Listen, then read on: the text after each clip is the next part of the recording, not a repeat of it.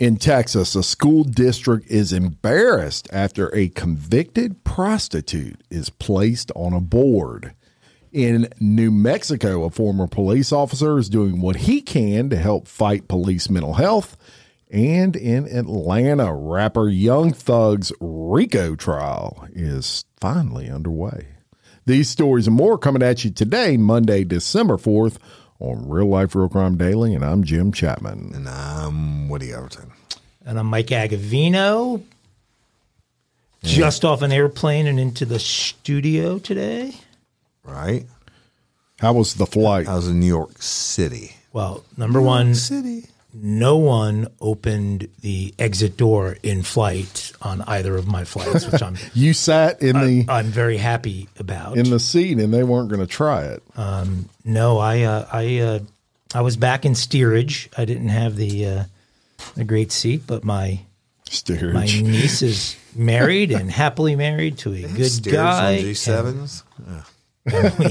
And we survived. Yeah, this is the G737. There you go. Operated by JetBlue, unfortunately. JetBlue. So it was good. Tell us about it, Mike. I'm still drunk. Got like a 0.25 blood alcohol level as I sit here, so I can't be held responsible for anything I say in this episode. Then that definitely means you had a good time. Which is the same as every other episode. Yes, indeed. So, that being said, let's get into some true crime time for Monday.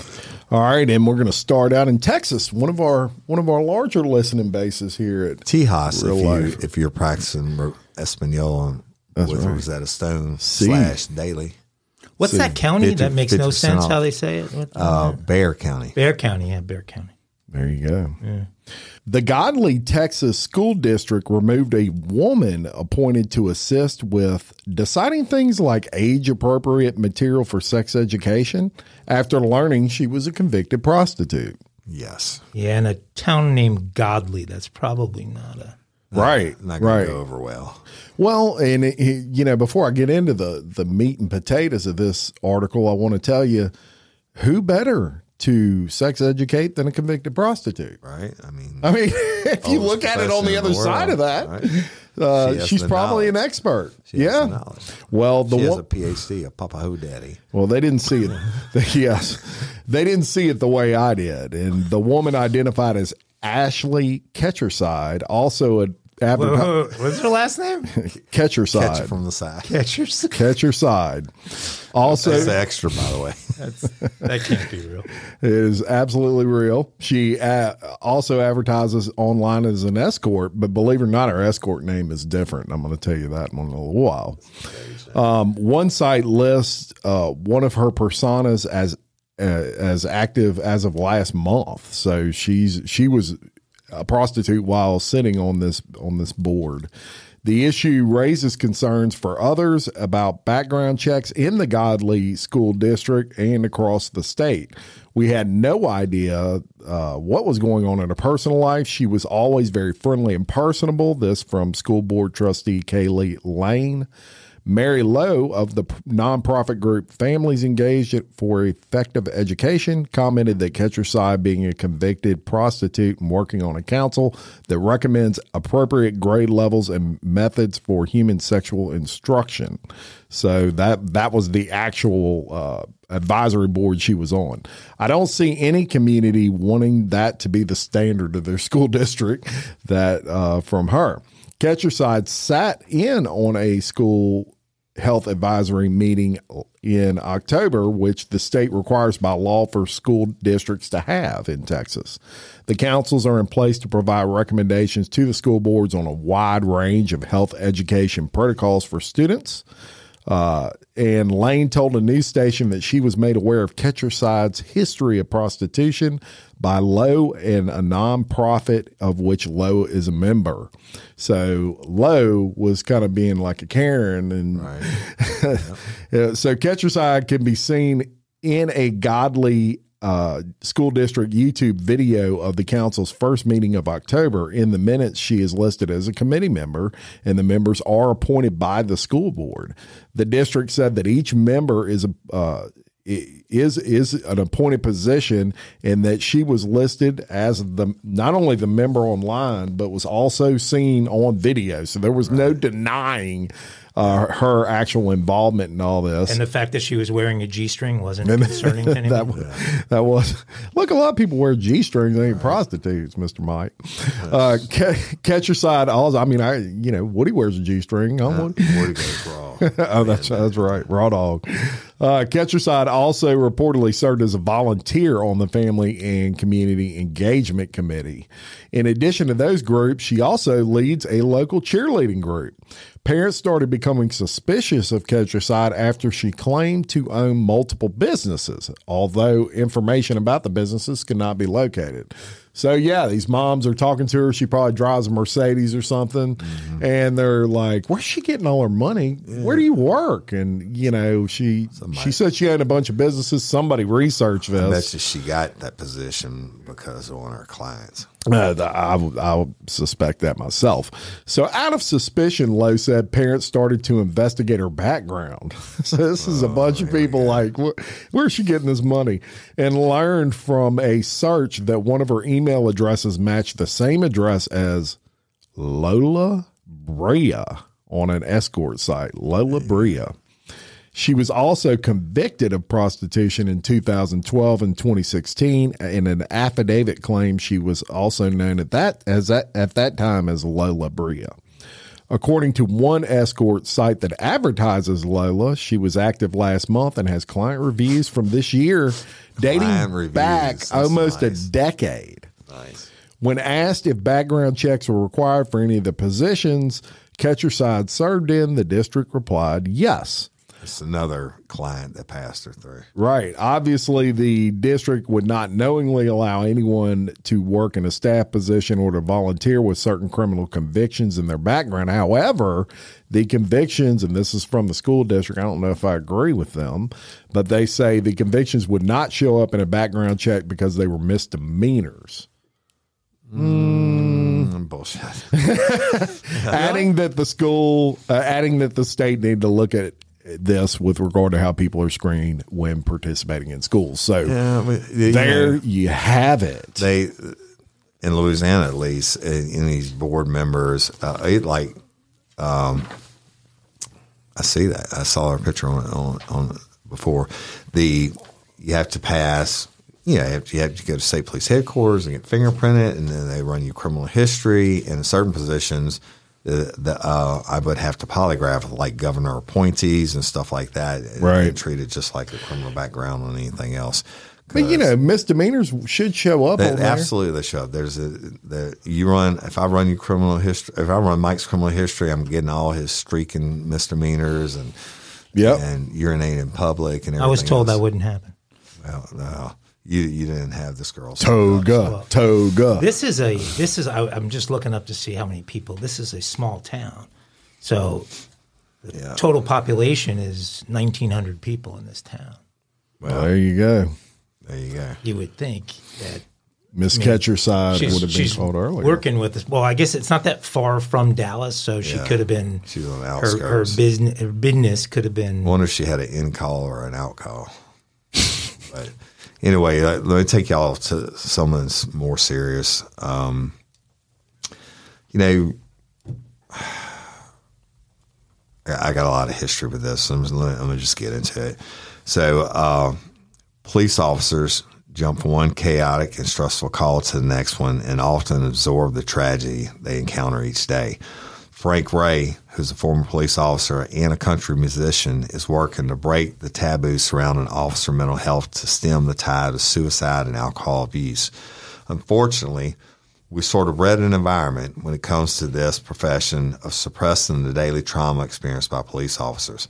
Ray says if you suppress those experiences long enough, they can manifest in unfortunate circumstances. Ray spent a decade as an officer in Las Cruces, New Mexico, before retiring and launching his country music career.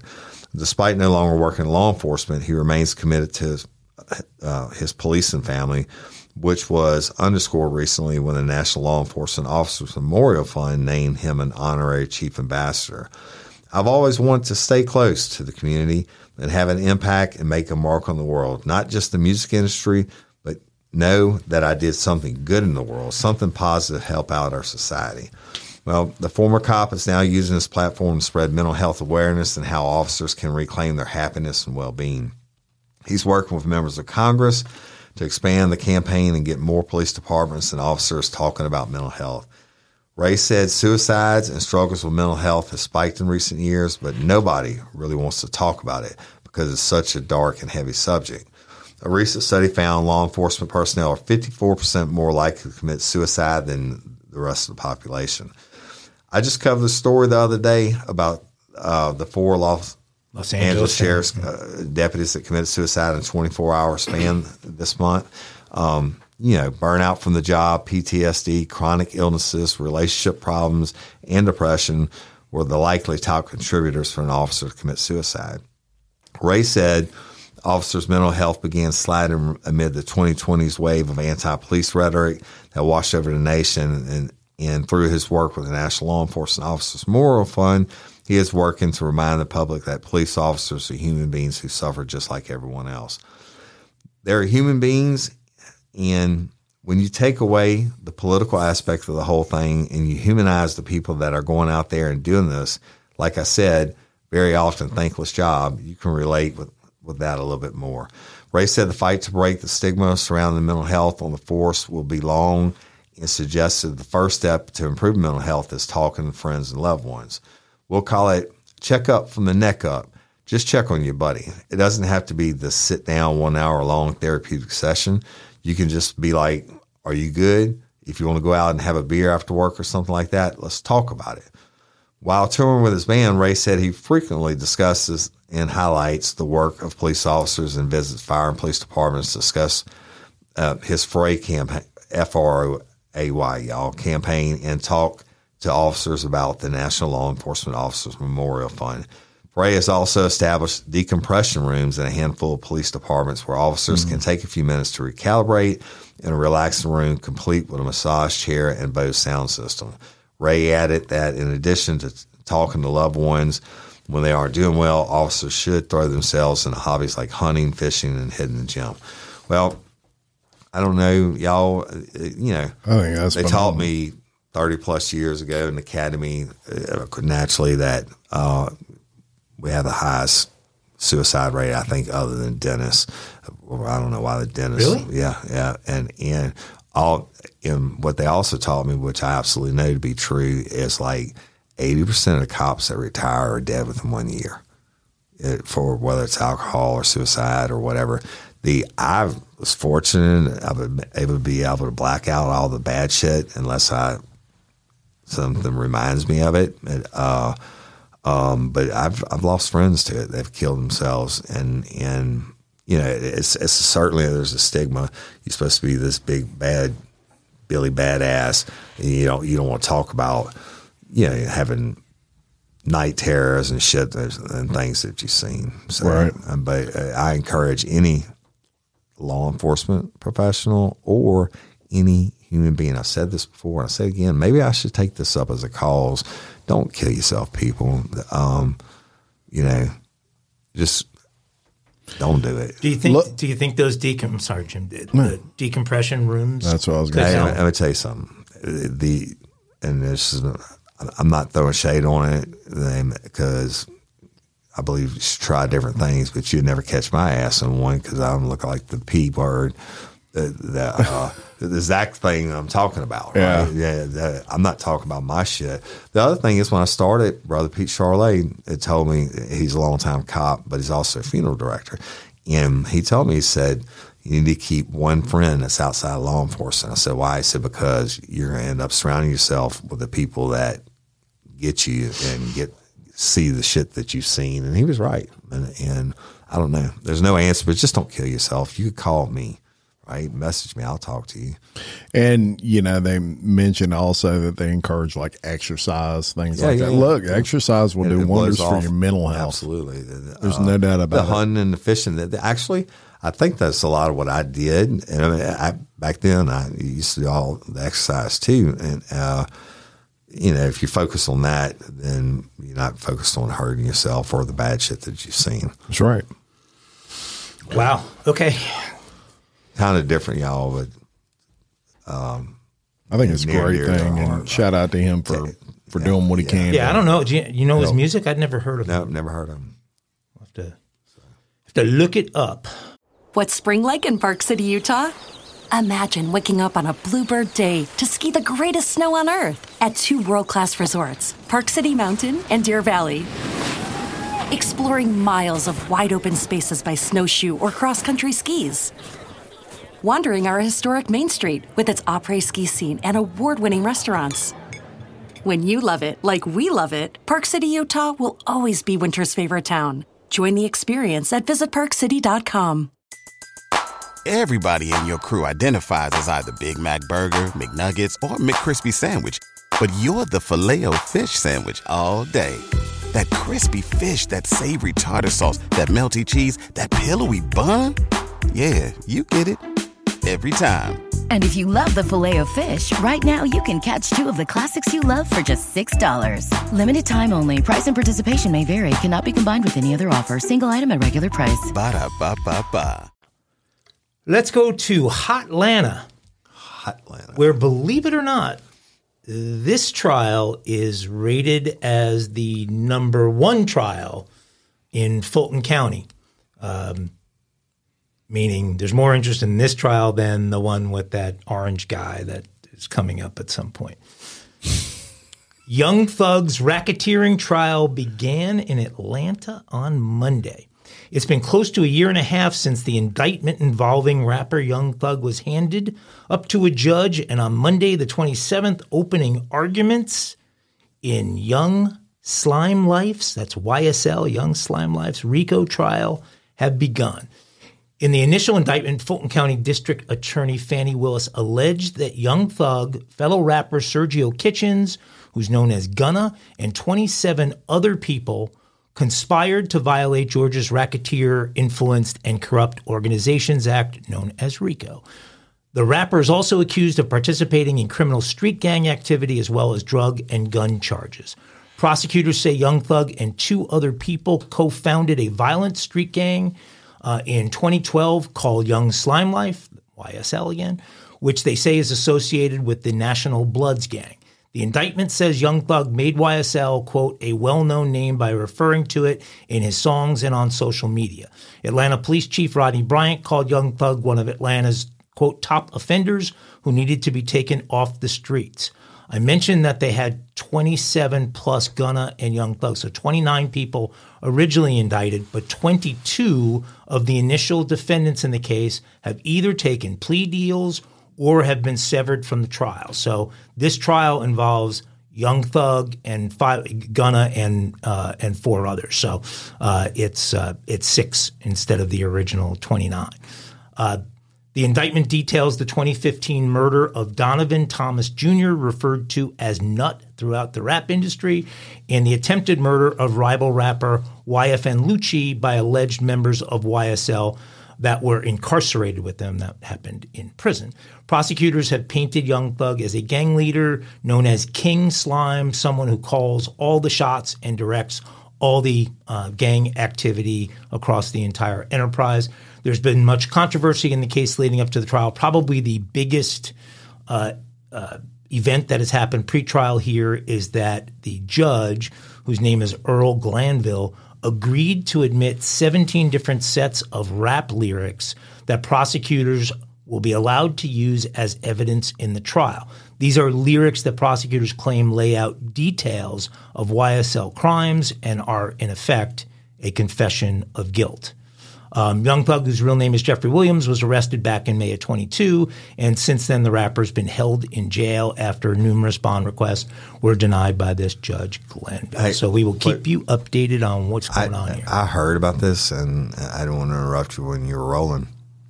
I think, and this just fucking blew my mind, and somewhere in the indictment, they said that he and his posse, or whatever you want to call him, his gang, were responsible for 85% of the crimes in Atlanta. How does that even compute 27 people are responsible at 85% of the crimes. And look, Atlanta's, no different than New Orleans or Baton Rouge or whatever when it comes to be. Did I get that wrong? You're almost exactly right. D.A. Willis claimed that YSL are committing conservatively 75 to 80% of all violent crime in our community. That's crazy. That is crazy. And RICO actually is not a Georgia statute. That's the federal law. It can be applied in the state courts or whatever.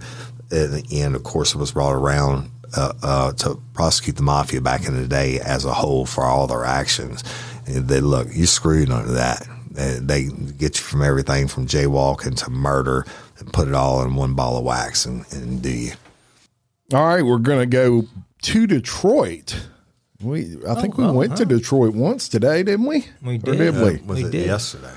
Or was it? No, it was Friday. Oh, it was Friday, yeah. It was Friday, okay. Yeah. So, back at the landing strip on Monday after being there Friday. It's not a big... That's right. Well, we're back there today, and security footage has captured two young girls jumping from a 5th floor of a Detroit apartment building after their mom's ex-boyfriend set it on fire. Nice. Yeah, huh? The video shows unidentified neighbors standing next to a mattress laid out on the sidewalk prior to raising their arms to catch the 8-year-old girl who successfully made it out. The girl then looked up at the building where her sister and mother remained trapped before throwing clothes onto the mattress to cushion their fall. The 14-year-old sister jumped out next, but landed so hard that she broke both her ankles and a wrist. However, she is expected to make a full recovery, thank goodness. The mother was rescued by firefighters who used a ladder. Her ex-boyfriend, 43-year-old Marion Scruggs, is accused of setting the apartment on fire. Security cameras inside caught a man believed to be Scruggs dousing the outside of the apartment door with gasoline, lighting a cigarette, and then using the cigarette to light the apartment on fire. The person tried to kill not only his whole family, but any and everybody that was in the building. Scruggs was taken into custody within 24 hours after the incident. He has a long history of domestic violence. In 2019, he was charged for purposely lighting a girlfriend's home on fire, trapping her dogs inside, and killing one of them. It is not known if it was the same victim involved in the apartment fire. Scruggs is currently in custody on charges of first-degree home invasion, first-degree arson, and assault with intent to murder. His bail is set at $1 million. And as for the Good Samaritans who helped the sisters jump out of the apartment window, city officials are trying to find out who they are so they can recognize them. Right. Some people don't need your attention or the accolades, but we want to show them that not only are they firefighters, EMTs, not only are firefighters, EMTs, and police officers heroes, but even citizens out there in the neighborhood, they're heroes as well. That from Commissioner Charles Sims of the Detroit Fire Department. You know, it would have been justice for this asshole that you ever seen the thermal imaging of gas stations where they check the pumps and I have actually seen that. Yeah. So you film it. Gas gives off the fumes that you can't see, right? And that's what's the most flammable part. Yeah. Right. It wouldn't be sweet justice if this asshole's dousing down that outside of thing and those fumes. If you could wash it the thermal thing with fumes and he goes light it on and the fucking fumes blew his ass up. Yeah. Right? Yeah, he's disgusting. Fire. That's worst one way I don't want to go. Choking fire, bro. I don't understand, Woody, when they do these, so this $1 million bail, is that why is there any opportunity for bail? Everybody has because you're innocent until proven guilty. Everybody has listen, and this sounds fucked up, but it's true. Everybody has a right to a reasonable bail. The circumstances where they give them no bail is when they can prove that because of past behaviors or whatever that you're going. If you get out on bail, then you're going to commit other crimes and be a harm to the public. This guy, they're figuring we're giving him $1 million bail. He can't make that. Right. It has the same effect. Right. because they'll never be able to make bail. Right. It's just the same thing. And later on, they'll come back with a bond reduction hearing and all that bullshit. I mean, I used to go to those all the time. But he basically committed the same crime years prior. Yeah, but I guarantee they checked his bank account and he doesn't have access to $115,000 to pay a bondsman. And if I was the bondsman, I wouldn't take that shit. I wouldn't, because chances are him showing up slim. Listen to this crazy story, y'all. I mean, crazy.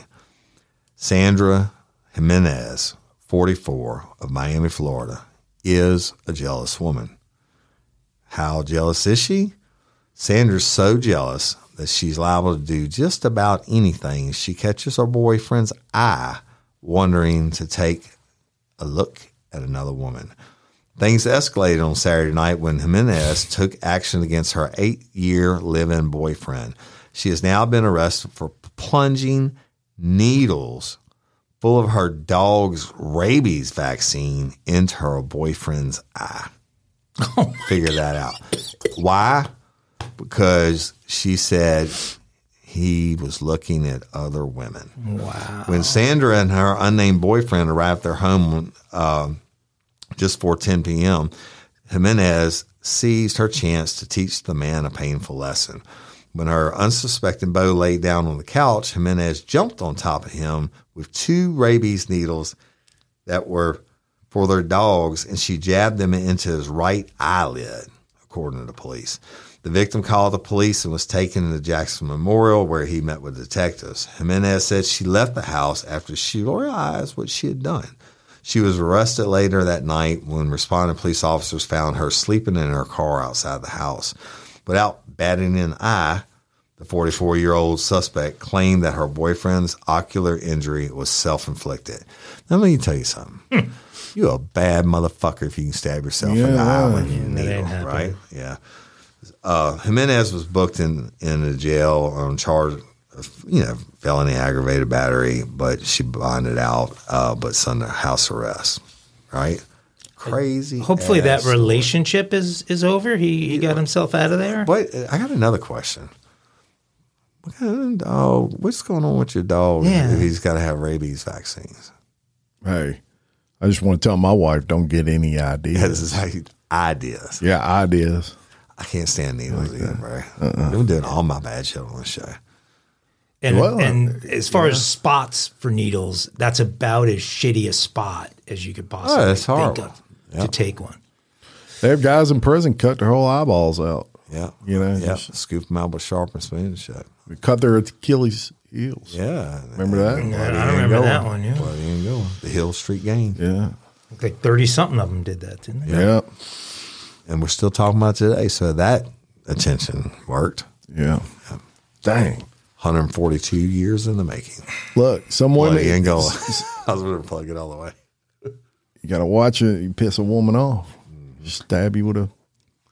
Put your eye on the wrong person. We talked about some cybercrime the other day, but I'm going to tell you a little story that takes it all to another level. And the name of this group is called the Gay Furry Hackers. You know what? I seriously don't know what the fuck you're researching when you find shit like this. But go ahead. You don't. So I say to my wife all the time, you don't want to get inside of my head. I'll say, I'm kind of scared of you. I'm not going to ever go to sleep when you're in the same room with you, dude. You don't want to get inside of my head. A hacktivist group who describes themselves as gay furry hackers broke into the Idaho National Laboratory, or INL, nuclear research lab and leaked the names of researchers online. The leaked data included full names, date of birth, email addresses, and physical addresses, and was posted by the hackers on their Telegram channel. I'm not familiar with Telegram. You guys familiar with Telegram? I've heard of it, but I've never used it. Telemundo? Yeah, they put the names on Telemundo. Is that the cock?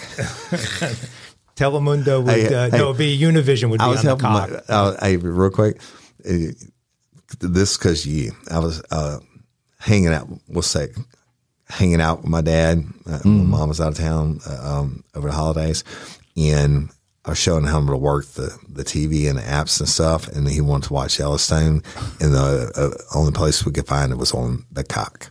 And I made him remember. I said, Dad, when I'm gone, if you want to watch it, go remember to the cock. It's on the cock. And that came from you. Oh, if you steal from me, it's been stolen twice. The hackers claim that the group has accessed hundreds of thousands of details for users, researchers, and citizens. Although no nuclear research data was leaked, security experts said that it was disconcerting that the names of America's top nuclear researchers had been leaked online. The gay furry hackers made no demands for money or anything else, and security experts suggest that the hackers may be committing these acts, quote, just for fun. Experts believe the members of gay furry hackers are all between the ages of 18 and 25 and get some kind of demented kick out of doing what they are doing. GFH, gay furry hackers, GFH's MO has been to leak data from organizations like NATO and not demand a ransom or make any demands afterward. The Idaho National Lab confirmed that it had been the victim of a cyber attack, with a spokesperson saying that they were still trying to determine the extent of the breach. The spokesperson said earlier this morning, Idaho National Laboratory determined that it was a target of a cybersecurity data breach affecting the servers supporting its Oracle HCM system, which supports its human resources application. So everything an HR department would have was hacked, and these guys have it. INL has been in touch with the federal law enforcement agencies, including the FBI and the Department of Homeland Security's Cybersecurity and Infrastructure Security Agency, to investigate the extent of the data impact in this incident. The Idaho National Laboratory has been around and involved in nuclear reactor research since 1949, and organizations built more than 50 nuclear reactors at this site. The 890 square mile complex employs 5,700 people. So this was a major, major hack. And these guys they actually have a variety of social media accounts. Nobody knows who the heck they are. They wear these crazy costumes, so I'm and go on they the record don't ask for anything. We did not name these people the gay furry hackers. They named themselves. Mike did not make that up. I was consulted. We love everyone. They consulted with me. Gay furry. I don't get it.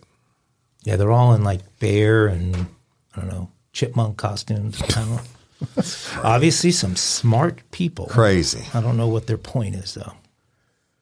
Well, we're going from gay furry hackers to actually a really sad story here. 2 men have been charged in the weekend shooting that wounded a suburban Chicago police officer after he responded to a reported car crash. Raul Perez, 24, of Blue Island, faces 1 count each of attempted first-degree murder of a police officer, attempted aggravated vehicular hijacking, and armed habitual criminal in connection with Sunday's shooting in Bedford Park, southeast of Chicago. Luis Gonzalez, 22, of Chicago, was charged with 1 count of attempted aggravated vehicle hijacking. The Bedford Park police officer was shot early Sunday and hospitalized in stable condition. He was wounded after officers responded to reports of a car crash and found a heavily damaged car that was reportedly stolen from Chicago. Surveillance footage showed 2 people fleeing the wrecked car moments before officers spotted them getting into another car at a nearby gas station. Police officers approached that car, and one of the 2 people inside would not comply with the officer's commands. A struggle followed, during which Perez fired several shots at one officer, striking him several times. Horrible, right? Well, and absolutely horrible. Yeah, these, you're responding to a car crash. You're not going and doing a door knock on a convicted felon who's wanted for drugs where you're expecting this. You're responding to help someone. In Chicago, which has all kinds of problems. Another story you just reminded me of. A buddy of mine responded to a car crash and got shot and got killed. I don't know. Fuck them.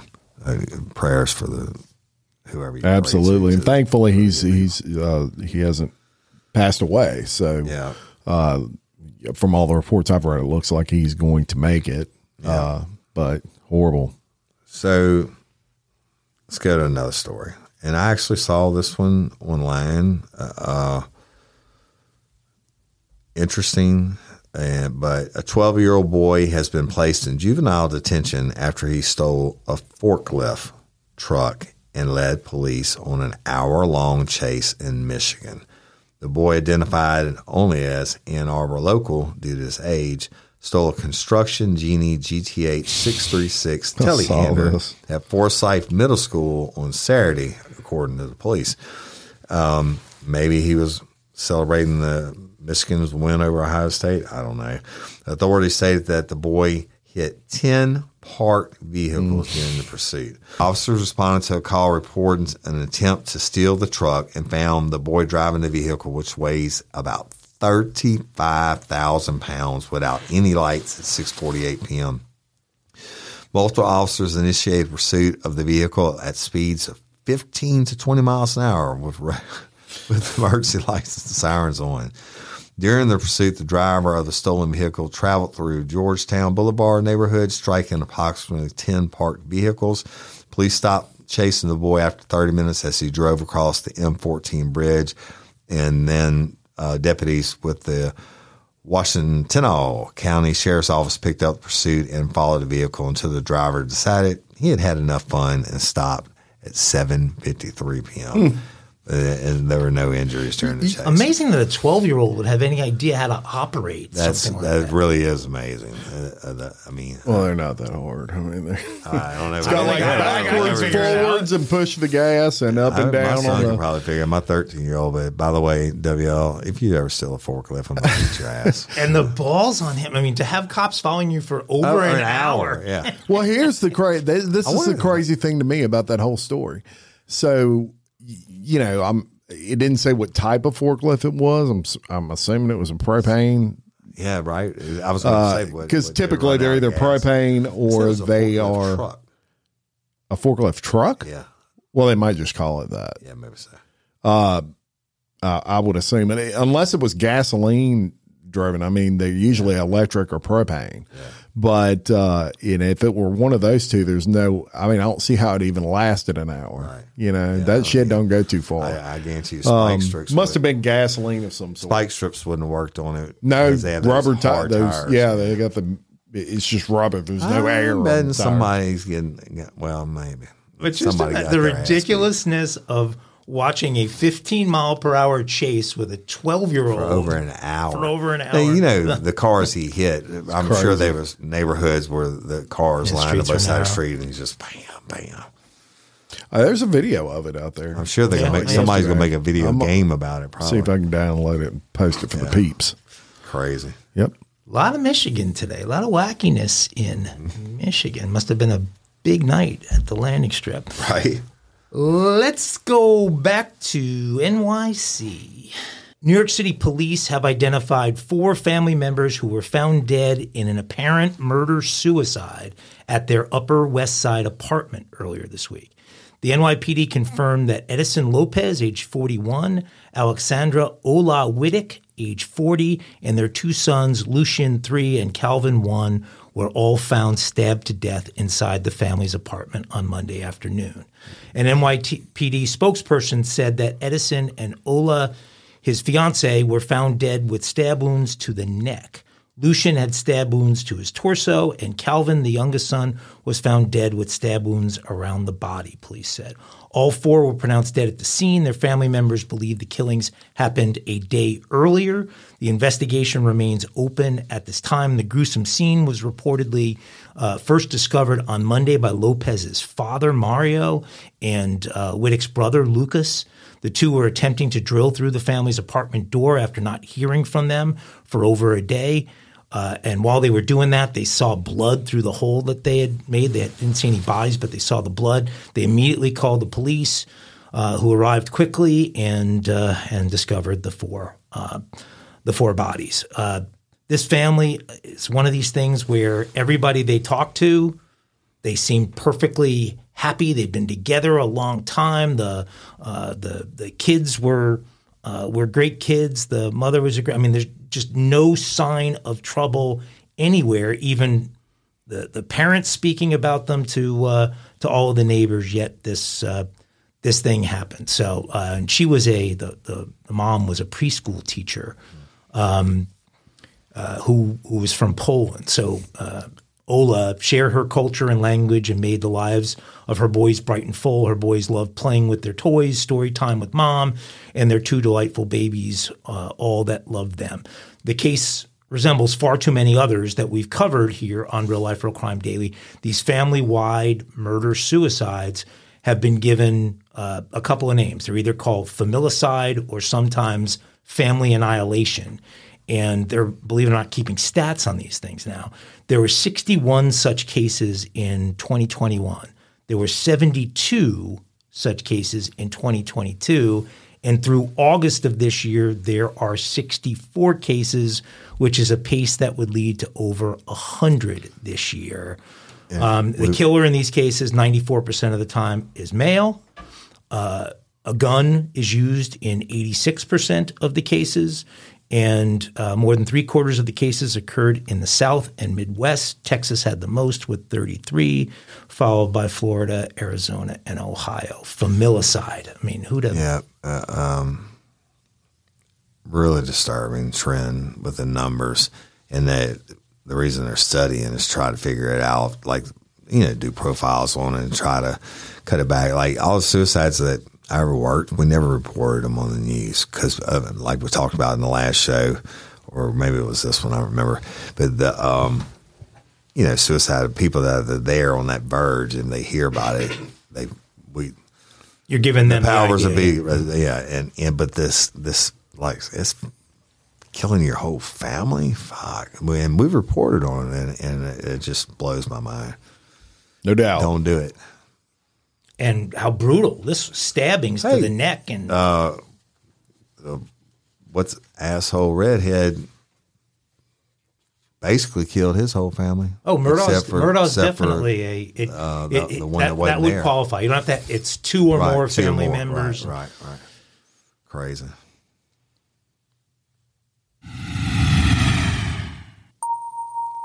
Tiffany, you can now take off that belt and move freely around the cabin. All right, it's a Mile High Crime Monday, and look, this has been making major headlines.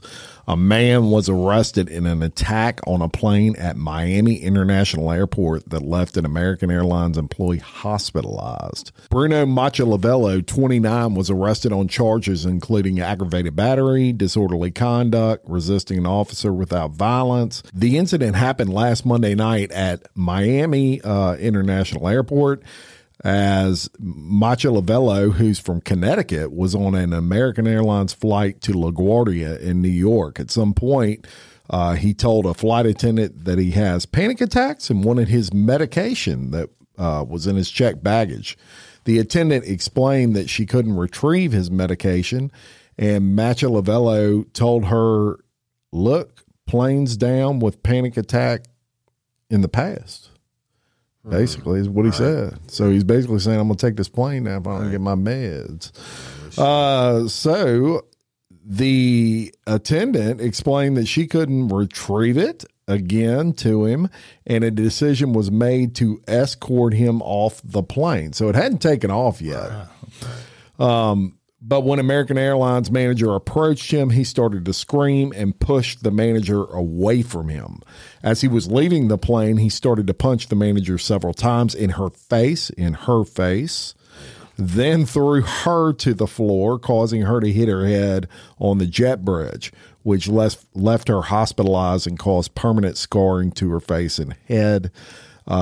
He then ran off the plane, pushing a gate attendant and causing her to fall on the floor and injure her hand. So this is like a melee at this point. Officers who had been flagged down by American Airlines employees responded to the gate and saw him on the floor screaming and kicking as passengers were holding him down. So he resists officers, but he was eventually taken into custody before he was brought to a local hospital. He was expected to be booked into jail after being cleared, and that's exactly what happened. And American Airlines released a statement. It basically said law enforcement was requested at Miami International Airport due to a disturbance on the jet bridge where a customer assaulted a team member, and basically went on to say, you know, how crazy our thoughts are always with our employees, etc. But yeah, all that over, you know, I need my medication. Why don't you put your medication in your fucking pocket? And look, these people that do these dumbass things on the spur of the moment when they're pissed off, right? He just ruined like a lot of his life here doing something like this. These are federal issues. That's a gift that keeps on giving in the all year round. Well, and probably half of the people sitting on that plane had anti-anxiety meds in their bag. Somebody could have just got up and said, "I've got a whatever." Yeah, I mean, you know, people just, it seems like, don't think, a lot of people in these situations. So that's your mile high crime. Yeah. You can now take off that belt and move freely around the cabin. Oh, yeah. Woody Overton, it's a kinky crime. It is kinky crime time for Monday. And y'all, here we go. A Florida pest control and lawn care worker has been arrested after exposing himself to two different women on two separate occasions. Now, the Polk County Sheriff's Office said, there we go. Grady Judd involved. Right. Said 27-year-old Tyler Mountain of Lake Wales, Florida, was arrested and charged with lewd exhibition and lewd exhibition to an elderly person for incidents stemming back from July and October. Detectives launched an investigation after a 76-year-old woman told the sheriff's office that an employee of a local pest control and lawn services company exposed himself to her while he was inside her home. The woman said the man, later identified as Mountain, was inside so he could provide an estimate for pest control services. But when he stepped out of her bathroom, she told investigators Mountain had his privates out and asked for help because his zipper had broken. How many times does that work for? I guess if it worked once out of 100. Button fly. But that's what you got to have. The woman refused. Yeah. Okay. And detectives reached out to the company Mountain worked for and were told by a regional manager that Mountain's employment had been terminated after learning of the complaint. The manager also detected that it was the second such complaint they had received. That's the bad part. Right? The suspect was arrested on November 22nd for the October incident, but according to the sheriff's office, the victim of a previous incident in Haines City was not available for detectives to speak with her about the matter. When she returned, a detective met with the victim and learned Mountain was at her home in July to perform lawn maintenance, and while there, he exposed himself, and like the other incident, claimed his zipper was broken. Yeah. Can you help me, Mama? Yeah. My zipper's off. My train's off the track. Train's off the track. So anyway, they arrested Everybody's his ass seeing my on November 25th for all the allegations. And this man used his work position to gain access to the homes of these women and then sexually exposed himself. This behavior is disgusting and predatory, our favorite Sheriff Grady Judd said. That's right. We believe it's possible that more victims of this man could be out there, and if that's the case, we want them to come forward. And we know Sheriff Grady he means Judge, business. He means business. Yep. And it's he don't put up with no kinkiness. Crime, Did you better believe if he did it twice, he did it 200 times. That's right. Did you get the sheriff on the shelf yet? Nope. Jim? They're supposed to be sent. No. She messaged back. She said they're sold out. Oh, all right. Completely sold out. There are none to be bought. Does he not understand his popularity? Make enough of those things. Well, I'm going into some licensing products with Mr. Judd, Sheriff Judd, as we speak. You know, the problem there, well, there's a lot of problems there, but one of them is, I mean, if you're in an exterminator's outfit, like if we spice it up and role play at home, I'm not coming in as the Orkin Man. I mean, that's not something that's going to get her going. I'm going to need no, but I mean, the pool boy thing maybe works. No, the pool boy thing you could pull off, but you can't come in as the Orkin Man thinking you're going to get. What about the fireman? Oh, fireman definitely works. What about the pizza delivery man? I need someone to hold my. I think that's a tough sell. I think that's pizza delivery man. Well, DoorDash. Doesn't have to be pizza. DoorDash. It could be anything. No, I think the food delivery guys are out. I think I happen to have your condiments. Pool boy's a big one, but not the Orkin Man. All right, let's do some dumb criminals. How about that? Woody giving the dumb criminal shout out. He can't wait for it. It's technically a violation, but I'll let it go this time. And we're going to go a little bit off script here and do a little Dumb Companies episode. There you go. Hopefully none will be future sponsors. This one might have been, but they won't now. The owner of the Red Lobster chain, Thai Union Group, posted huge losses in both third quarter following similarly bad numbers in second quarter. The chain's chief financial officer had recently stated that the company had increased overall sales revenue and celebrated Red Lobster's endless shrimp promotion as the big reason for the sales growth. So their top line sales grew a ton, but their earnings were way the hell down. So more money was spent in the restaurants, but their profits that's not good. Got a business down. real quick when things like that happen. So with overall sales growing and such a great success with the endless shrimp, many on the street were shocked to learn of the company's earnings losses. That's when they called in the forensic accountants. Company leadership was surprised to learn that their all-you-can-eat endless shrimp promotion was a bit too generous. The endless shrimp offer became a permanent item on the Red Lobster menu in June, and for just $20, diners could indulge in as much of the shellfish as they could stomach. Wow. Foot traffic at the chain increased by 4% after this move in June, which understandably, that's why top line sales grew. They had 4% more people in the stores. The problem, however, was that too many of those people were ordering the endless shrimp promotion. In fact, way more than the company had anticipated. Likely because the deal went viral on social media platforms like TikTok, where people showed off how much they ate to get their money's worth. So you had all kinds of people on TikTok and Instagram posting, I had 50 shrimp, I had 75 shrimp, I had 40 shrimp, whatever. So Red Lobster reacted and bumped the price of their endless shrimp up to $25 in a desperate move to reclaim some of those losses, but it was, it's way too late. They didn't do it until like a week ago. So maybe it'll help the end of fourth quarter. But internal Red Lobster data shows that the company calculates about $1 per shrimp all in expense. So the shrimp itself, all the service they provide, all of their overhead, all of their shipping, aggregated expenses, about $1 a shrimp.